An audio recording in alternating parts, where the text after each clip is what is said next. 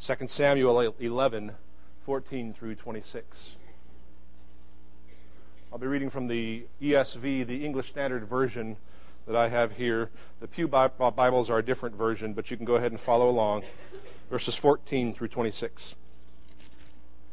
In the morning, David wrote a letter to Joab and sent it by the hand of Uriah. In the letter he wrote, "Set Uriah in the forefront of the hardest fighting, and then draw back from him that he may be struck down and die." And as Joab was besieging the city, he assigned Uriah to the place where he knew there were valiant men. And the men of the city came out and fought with Joab. And some of the servants of David among the people fell. Uriah the Hittite also died. Then Joab sent and told David all the news about the fighting. And he instructed the messenger, "When you have finished telling all the news about the fighting to the king, then if the king's anger rises, and if he says to you, 'Why did you go so near the city to fight? Did you not know that they would shoot from the wall? Who killed Abimelech, the son of Jerubbesheth? Did not a woman cast an upper millstone on him from the wall so that he died at Thebez? Why did you go so near the wall?' Then you shall say, 'Your servant Uriah the Hittite is dead also.'" So the messenger went and came and told David all that Joab had sent him to tell. The messenger said to David, "The men gained an advantage over us and came out against us in the field, but we drove them back to the entrance of the gate. Then the archers shot at your servants from the wall. Some of the king's servants are dead, and your servant Uriah the Hittite is dead also." David said to the messenger, "Thus shall you say to Joab, 'Do not let this matter trouble you, for the sword devours now one and now another. Strengthen your attack against the city and overthrow it, and encourage him.'" When the wife of Uriah heard that Uriah her husband was dead, she lamented over her husband. Good morning. If you haven't yet turned to 2 Samuel 11, do so, and just keep your thumb there. We'll come back to it in just a minute. 2 Samuel, the 11th chapter. We're in week 3 of the series called Don't Go Solo. It's a series all about fighting the temptation to isolate ourselves from one another, from the body of Christ, and even from God. The purpose of this series is to convince you from Scripture that God intends us to do life together. Throughout this series, we're highlighting different aspects of this idea of fellowship. The concept that I mentioned to you last week of koinonia. Koinonia is K-O-I-N-O-N-I-A. It's that New Testament word for fellowship. That fellowship that calls us to be together and not separate.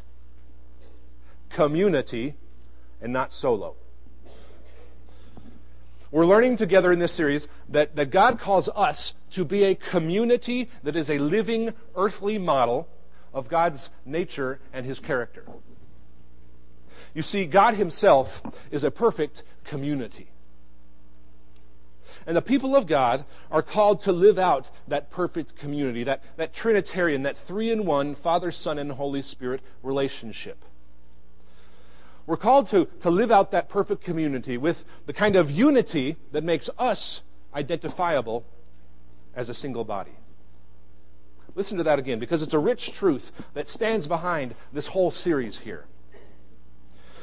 You and I, as a part of the body of Christ, we have the ridiculous privilege of being called to model love and grace together in community so that the world can see in us, the body of Christ, God's nature and His character. That kind of unity is what makes us identifiable as the body of Christ. That's why our verse that we're memorizing throughout this series here in the back of the connection card is 1 John 1:3. It's in the back of the connection card there, and we'd encourage you to memorize that verse as a theme verse for this whole series. That verse says, "That which we have seen and heard, we also proclaim to you, so that you too may have fellowship with us. And indeed, our fellowship is with the Father and with his Son, Jesus Christ. 1 John 1:3. Well, in week 1, we talked about how God planted Adam in the garden. And everything seemed hunky-dory until he said, well, it's not really good for you to be alone. And Adam said, yes, I agree. Please bring somebody else. And so woman was made. And in that passage there, we learned in Genesis 2 that fundamentally, in the very structure, in the basic stuff, in the fabric of creation, even down to our bones, we feel the truth that God wants us not to be alone. Last week, in week 2, we talked about fighting what we called the omnicompetent holy man syndrome.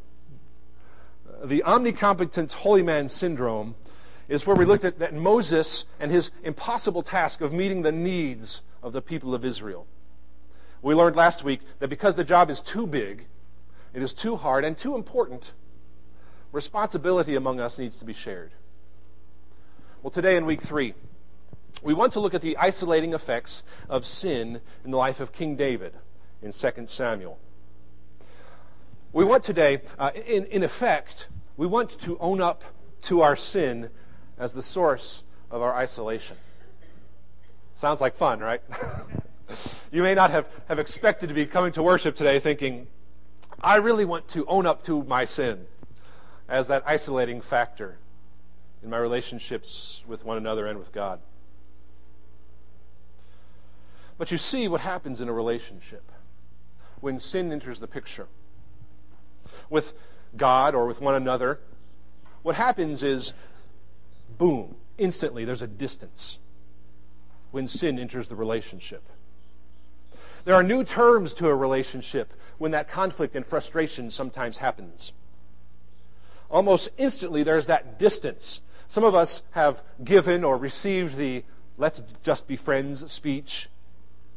That changes the terms pretty quickly. So I'm told. Maybe some of you have spoken or heard or know friends who have had a marriage relationship where the I want a divorce bomb is placed in the conversation. Suddenly the terms of that relationship feel different. There's isolation and there's distance. That's what we're trying to fight against in this Don't Go Solo series. Before we dive into the scriptures here, let's pray before we look at 2 Samuel. Father in heaven, it is our desire to be the people you've called us to be. We know full well that our sin hinders that and gets in the way of relationship, not just with you, but also with one another. And so we ask today that we would see in the life of David the kinds of consequences that we want to avoid in our lives. And yet at the same time, we've all experienced those consequences, that shame and that guilt that comes from sin. And so we ask that you would enter our hearts, that your Holy Spirit would speak to us, and that your scriptures would be alive to us today. In the name of Jesus Christ we pray. Amen. I want to paint 2 pictures. I want to paint 2 pictures of sin that illustrate how we respond to the isolating effects of sin. You see, when we try to hide our sins, we learn to operate in the Christian community with certain rules and regulations about how we're supposed to deal with sin. These rules that we come up with, they serve to keep us isolated because we keep on a good face instead of squarely facing sin. These rules are sort of that social posturing that makes things look good on the outside when they are rough on the inside. Those kinds of rules and regulations and social posturing among us don't help any of us get out of isolation. It's the difference between these 2 pictures of sin. The first picture is the now infamous story of the Wakefield plastic missile heist. The Wakefield plastic missile heist. When I was about 4 or 5 maybe, we lived in Johnson City. And I remember quite vividly the Saturday morning where my mom took me to Sears in the Johnson City Mall. About that time in the late 70s, there were these about foot-high plastic Japanese robots that were coming onto the toy scene. And I saw this at Sears. And I instantly fell in love with this little plastic Japanese robot. He was dark red, and he had a shiny chrome piece. Well, they were plastic, but it looked like chrome, and it was really fancy. And he shot things and made noises and moved around. And I was just enamored with this little robot here that I saw at Sears. I knew that when I fell in love with this little robot, the answer from Mom was instantly going to be, no way. I knew that Mom would say no. By that age, I'd already figured that out, and by the time my brother came along, I just remember time and again having to say to him, forget it, Dave, it ain't happening. The answer's going to be no. You can just take that to the bank. So maybe because I knew somehow that I'd never see Plastic Robot Man again, I decided at that point, at 4 or 5, to do what sometimes we decide to do, which is borrow that plastic missile. I decided to borrow that plastic missile, and I tell you what, it only took about 5 minutes of borrowing before either Mom saw it and I confessed, or I just broke out because the guilt was too much. I can't remember, but we didn't get very far out of the parking lot before I found myself back in Sears in the middle of that store 5 minutes later, facing that what seemed like a huge man, and telling the store manager how horribly guilty I felt, and that I was sorry, and here's the plastic missile. I mean, it had to be an inch long, just this little plastic thing that shot out of its shoulders. And that's picture of sin number 1. I'm fully willing to tell you about Wakefield plastic missile heist. But here's a picture of sin number 2. A friend told me this week about something that he saw at a pizza buffet once. He was there with his family, and he noticed over in the corner of this restaurant, there was a young lady. This young lady was extremely obese, as wide as she was tall, and she was all alone at this big, long table. She was sort of hunched over, kind of leaning over the table as if to hide something. And of course, that was an intriguing sight, so my friend kind of peeked further and tried to figure out what was going on. When he got close enough, he could hardly believe what he saw. This poor woman was hunched over a pile of pizza that he said had to be about 1.5 feet high. It's the kind of thing you see in movies or in documentaries, but not in real life. This poor woman hunched over this foot-high pile of pizza. Her body language seemed to say, please, don't look at me. Just leave me alone with my pizza. Just leave me alone. What a tragic picture. And think of this contrast. The issue here today is this: sin isolates us so much. It distances us from God and from one another in such profound ways that we create among us a world where we are only willing to share our plastic missile sins. But at every cost, we will hide our foot-high piles of pizza. We don't often get the inside story on somebody's sin. When it comes to a person's worst sin, we don't always get the inside track. But because God wants us to deal openly and honestly with the sin that isolates us, God's word is very clear on sin and its effects. Today we're going to see the nitty-gritty details, the piles of pizza in King David's life and their tragic consequences. Turn to 2 Samuel, the 11th chapter, if you haven't yet. Here we see in chapter 11 that David had become comfortable. He had become comfortable and things were going well.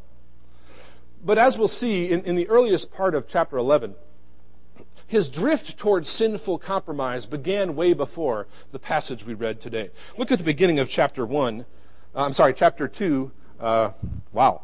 Where are we? Chapter 11, verse 1. Look at that first chapter there, that first verse. In the spring of the year, the time when kings go out to battle, David sent Joab and his servants with him, and all Israel. And they ravaged the Ammonites and besieged Rabbah. But David remained at Jerusalem. Check this out. Something is already wrong.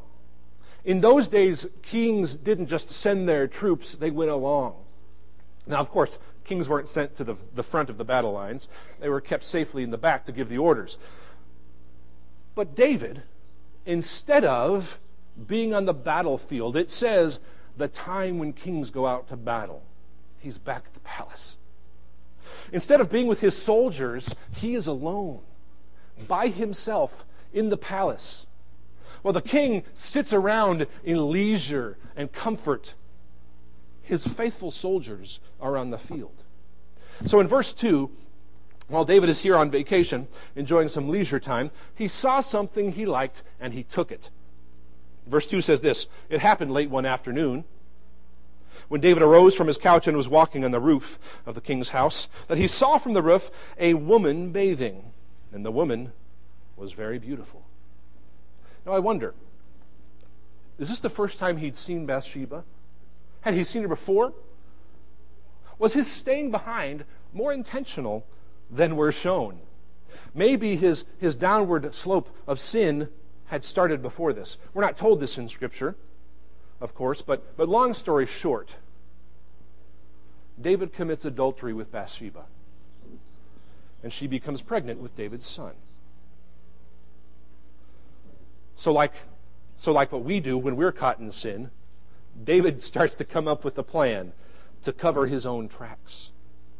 He first tries to have Uriah, Bathsheba's husband, come home to sleep with her, so that it will seem that this baby is his.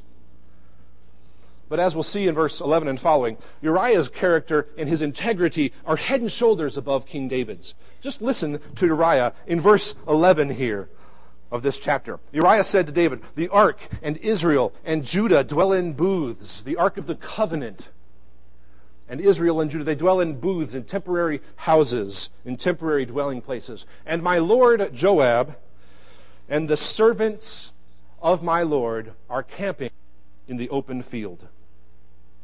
Shall I then go to my house to eat and to drink and to lie with my wife?" Uriah says, "As you live and as your soul lives, I will not do this thing." What a contrast between David and Uriah.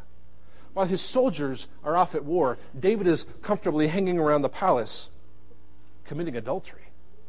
Yet Uriah, who is already abstaining from sexual relations because he's off to war, he comes back, and in effect what he says is, "Respectfully, King David, how can I enjoy relations with my wife while the people of God are off at war? I will not leave my post. I am on duty." Yikes.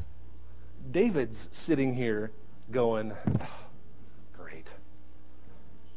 Dagon Uriah has to be all chivalrous, and now I'm really in trouble." And to make the contrast even more pronounced, the author of 2 Samuel makes a point of calling him Uriah the Hittite 5 times in this chapter, as if to say, see, even a Gentile, a non-Jew, is more honorable than King David. So today we pick up the story in verse 14, where David plans his covering of his tracks. Verse 14 is where plan B kicks in. It says this: "In the morning, David wrote a letter to Joab and sent it by the hand of Uriah. In the letter he wrote, 'Set Uriah in the forefront of the hardest fighting, and then draw back from him, that he may be struck down and die.'" David's plan B is to have Uriah murdered. Notice the irony here. David writes a letter to his military commander, Joab, and Uriah is his messenger. David apparently is so hopelessly overwhelmed by his need to cover up his wrongdoings that he plots, of all things, to take another person's life. And not just anyone, but the life of a faithful soldier. You see, Uriah is what they called one of David's mighty men, one of the 30 described in 2 Samuel, the 23rd chapter. He was a man of valor and of honor, who is listed as one of David's elite, one of his special forces. It would be like being a part of the Navy SEALs today. And so we see here in verses 16 and following, we see what becomes of David's scheme. We pick it up in verse 16 where it says this: As Joab was besieging the city, he assigned Uriah to the place where he knew there were valiant men. And the men of the city came out and fought with Joab, and some of the servants of David among the people fell. Uriah the Hittite also died. Then Joab sent and told David all the news about the fighting. And he instructed the messenger, when you have finished telling all the news about the fighting to the king, then, if the king's anger rises, and if he says to you, why did you go so near the city to fight? Did you not know that they would shoot from the wall? Who killed Abimelech, the son of Jerubbesheth? Did not a woman cast an upper millstone on him from the wall so that he died at Thebez? Why did you go so near the wall? Then you shall say to the king, your servant, Uriah the Hittite, is dead also. Before this message arrives, David expected to hear the good news of the offing, of the killing of just Uriah. But instead he receives news that not only is Uriah dead, but also some of his most faithful warriors. Think of that moment for David when he learns that other faithful warriors of his also died. There he is, trying to cover up his own infidelity with Bathsheba. And what was just supposed to be an easy fix, at least relatively so, has now become mass murder. So David hears this news. And if he has any goodness or conscience left in him, he must be thinking, what has happened here? It wasn't supposed to be this way. You see, in every point in this tragedy of bad moves, David becomes more isolated. His sin has now separated him from everything. At this point, David is so deeply buried in sin that he feels like his only options are lies and deceit. This is where sin leads. Instead of confessing our sins, we cover them up. We hunch over our piles of pizza, and a complex web of lies and deceit leave in its wake nothing but hurt and pain, and in this case, even murder. We build for ourselves an alternate reality that disconnects us from others and even disconnects us from ourselves. A French writer said, we are so accustomed to disguising ourselves that in the end we become disguised to ourselves. David was so disguised to himself in his sin that it took God sending a prophet. It took God sending the prophet Nathan in the next chapter. Listen to these first 5 verses in 2 Samuel chapter 12. The Lord sent Nathan, the prophet, to David. He came to him and said to him, there was this story. There were 2 men in a certain city, the one rich and the other poor. The rich man had very many flocks and herds, but the poor man had nothing but one little ewe lamb, which he had bought. And he brought it up, and it grew up with him and with his children. It used to eat of his morsel and drink from the cup and lie in his arms, and it was like a daughter to him. Now there came a traveler to the rich man, and he was unwilling to take one of his own flock or herd to prepare for the guest who had come to him, but he took the poor man's lamb and prepared it for the man who had come to him. Then David's anger was greatly kindled against the man. And he said to Nathan, as the Lord lives, the man who has done this deserves to die. And he shall restore the lamb fourfold because he did this thing and because he had no pity on the poor man. And Nathan said to David, you are that man. You are that man. Friends, all of us at some point in our lives have experienced that feeling of being that man. All of us have experienced that isolation and that shame and that guilt that makes us hunch over those things that we want to cling so tightly to. But friends, immerse yourself into this truth. The good news of the gospel is the amazing truth that in Christ there is no foot-high pile of pizza that can keep him away from us. Listen to 1 Peter, the first chapter. According to his great mercy, he has caused us to be born again to a living hope through the resurrection of Jesus Christ from the dead. Verse 4, to an inheritance that is imperishable, undefiled, and unfading, kept in heaven for you, who by God's power are being guarded through faith for a salvation ready to be revealed in the last time. Even with bodies left in the wake of deceit and isolating sin, because of God's grace, David could write these words in Psalm 51. Have mercy on me, O God, according to your steadfast love, according to your abundant mercy. Blot out my transgressions. Wash me thoroughly from my iniquity and cleanse me from my sin.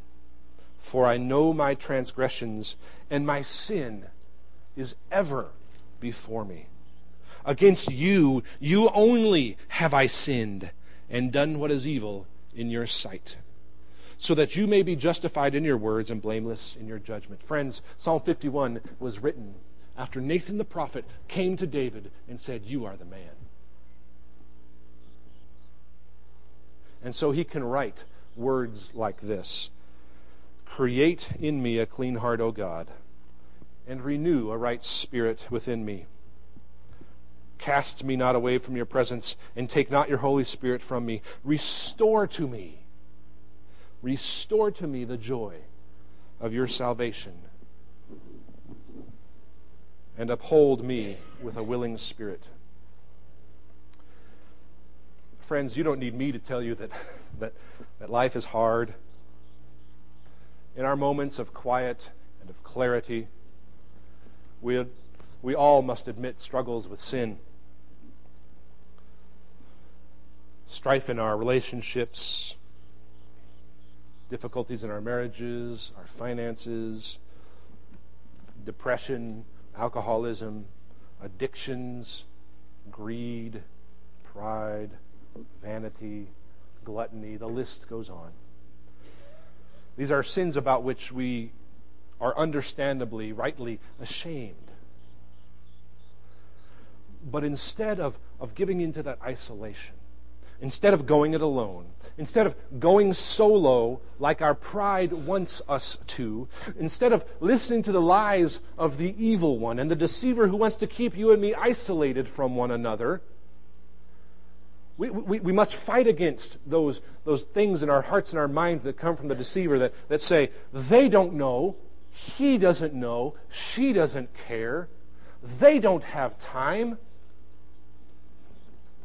Fight against that part of us that isolates us, that says, I give in to those lies.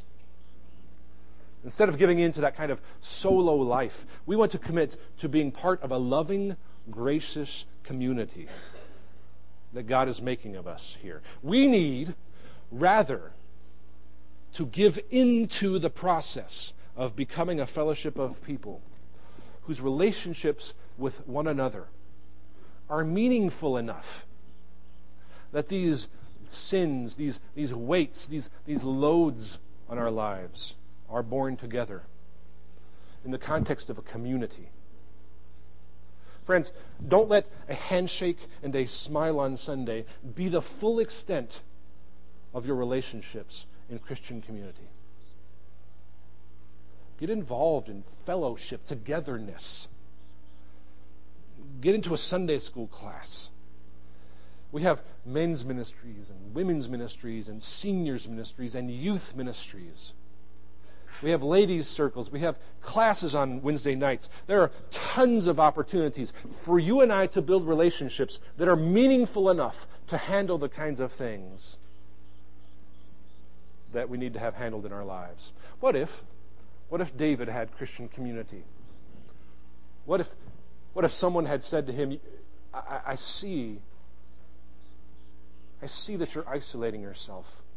You need to go off to war. You need to be with your soldiers. What if David had had that Christian community? Friends, that's the kind of bond we need in order for those isolating effects of sin, those things that shame us from one another. That's the kind of relationship we need in order for us to go beyond just the smile and the pat on the back on Sunday morning. That helps us. The kind of meaningful relationship that helps us become who God wants us to be and allows us to do life together. Let's pray. Lord, it's our hope, our desire to be the kind of people who have relationships with one another where those hard things that don't make it to prayer lists can be borne with one another. Father, create among us the kind of community that can aptly be described as fellowship, so that those foot-high piles of pizza in our lives can be dealt with honestly and openly. Create those safe places among us, Lord. In the name of your Son we pray. Amen.